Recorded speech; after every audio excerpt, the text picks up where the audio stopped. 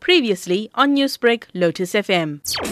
Yesterday morning, lots of sighting now from Tulumi, Port Edward, all confirmed sardines, lots of bird activity with them, and lots of dolphin activity. So it's looking very, very good. It's just that the strong southwesters came up early yesterday morning and prevented the netters from getting onto the water to net them. As soon as the weather clears up, it should be all go. Jayce, there has been reports that sardines have been spotted at Durban's Addington beach. Can you confirm this? Yes, there's been a mixed shoal of sardines and baitfish, which is your mackerel and your red eye.